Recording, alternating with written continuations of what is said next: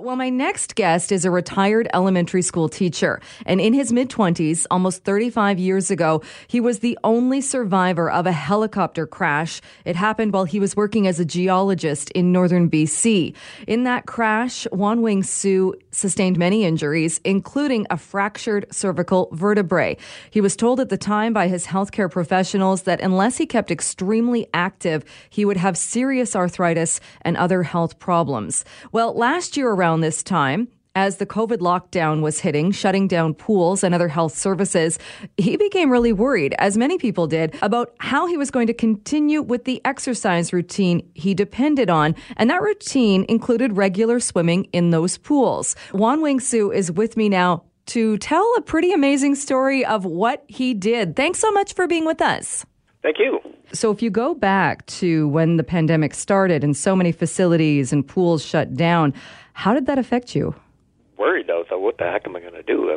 We can't get access to the physio or the massage therapist or the pool. So, and the other forms of exercise that I do didn't quite do it for me for dealing with the arthritis problem. So, luckily, I've been open to ocean swimming for quite a few years at this point. Not over the winter, but from May till October, and I had several suits, and one suit I mistakenly bought a size too large, so I put on one of the. Actually, had at that point last March, I had a 3/4 suit, and I tried to see if two suits would work over top of each other, and they did. I was able to move around and so I also had boots and gloves and a hood. So last March I dove in and used that combination. I remember it was a day or two after the pool shut down, and I was able to stay in for a good long hour. I was quite surprised, so it worked out really well.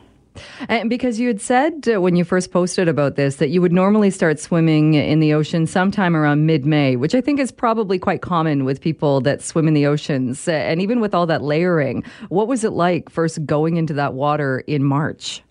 Yeah, the first few minutes, so you're so cold it takes your breath away, and so I thought, can I last? But after a few minutes, as you know. If you're an ocean swimmer yourself, the water actually kind of gets in there, and as you move, you start to warm up that layer of that water, and actually it becomes an insulative layer. And after a few minutes, you get used to it. What kind of health benefits did you start to notice, either physical or mental, because you started swimming these longer lengths in the colder water? It was wonderful. The cold actually really calms me down, and that's one of the things I've learned over the years. The more I swim in the ocean, the more my body feels better. When I swam, I would swim for hours in the summertime, almost 3-4 days a week, and that's when all the arthritis problems I had no arthritis problems. And ocean salt water is actually very good for the body, and also the cold. I learned over the years. Years ago, I met a First Nations elder up in Seychelles, and he said that when they had these long potlatches, they would send the teenage boys who were very restless. They would send the boys to go sit in the river in the middle of the winter for an hour before they came to the potlatch. And I knew that I thought that sounds really good, and that's why I started swimming in the cold water, was learning that. And it's true, when I swim in the cold water, I'm just calm all day, and if I lived down by the beach, I'd probably swim in there every single day. I do know a fellow who swims every single day. He spends an hour. He lives down in English Bay. He swims an hour every single day, all through the year. Where do you have a favorite place? Don't have to give away a secret place if you have it, but do you have a favorite place where you like to go into the ocean? I just always usually go to Jericho Beach. It's a great little bay. It's got a marina on one side, and the bay curves around, so it's almost like a pool, because we're very sheltered, and so it's and even at a low tide, it's quite swimmable. So one of my big fears, and part of the reason that I've actually started swimming in the ocean is to get over this fear, and it's nonsensical, really, because it's not like we ever hear about seal attacks, or very, very rare, but I have this almost crippling fear of seals. You've spent so much time in the ocean water. Have you had any encounters with seals? Yeah, I've had a few good ones. Now, before this had a encounter one morning in May, I think, with a baby seal, and it bumped into me, and many times it kept swimming and it kept bumping into me. And the first time this happened, I was a little bit nervous, and I think I might have cut my swim short. I stopped after an hour. But then I went home, and we happened to have a book on marine mammals, and I'd learned that seal pups get weaned by the mothers after a week, or 2 weeks, I think. And so the next time I went back in a day later, the same seal came up to me, and I kind of was more relaxed, and I realized it was probably wanting to play. So I interpreted the actions differently, and sure enough, the seal was. There was one point the seal swam right in front of me, and I looked at each other eye to eye, and if I had reached out with my arm, I could have touched him. I didn't want to touch a wild animal, so I kind of just waved my arms in front of him, and he would say, from that point, he swam with me the whole time, the whole rest of my swim, and all around me, and he bumped into me, but it was a little tiny pup, so it wasn't gonna. It didn't nibble at me, and then at one point I started heading back into shore at the end of my swim, and it swam right underneath me. I thought, well, maybe it was actually seeing if I was a mother seal, and but at one point I got so shallow I thought I was going to squish the little guy, but it was fine. And then, did you say it did nibble at you, or it didn't nibble at you? No. Did it nibble at me? No, it didn't. Okay, sorry. That's good. So, in another time, this happened. The second memorable encounter was last April.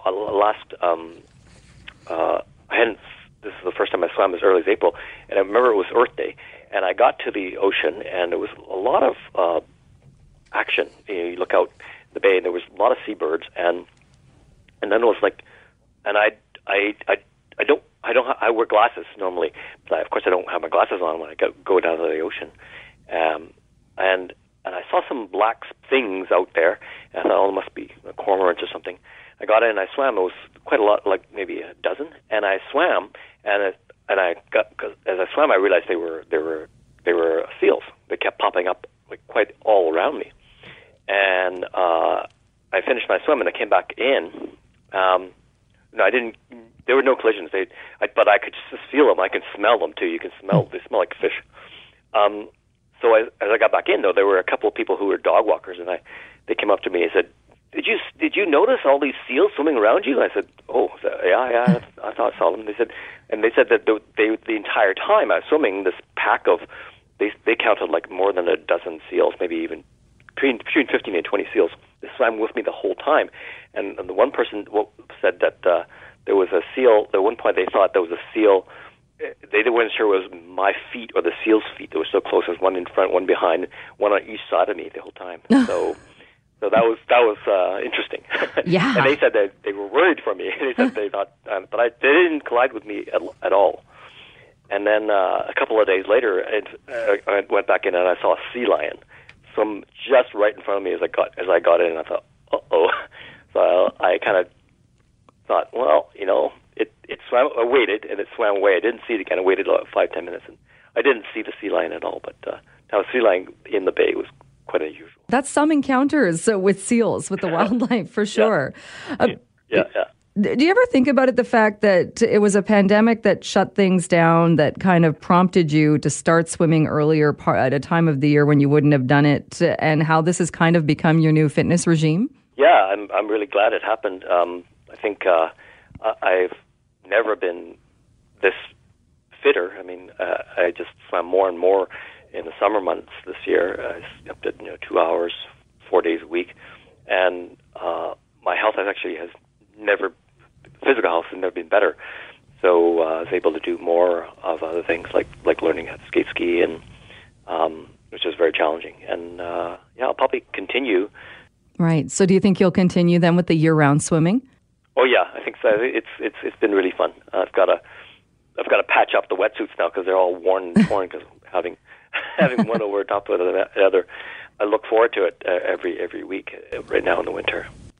It really ties me to the the ocean and to the weather, and it just makes you feel a part of nature. Gives you kind of somewhat of a sense of achievement too. Yeah, for sure. Spending that much time, that long of a swim. We'll leave it there. We're right out of time. But Wing-Siu, thanks so much for doing this, for sharing your story with us, and good luck with the swimming. Great. Thank you very much. All right, that was Wong Wing-Siu. He survived, the only survivor of a helicopter crash in his 20s, has taken to the ocean as part of his exercise regime. Did that when everything shut down when the pandemic first hit.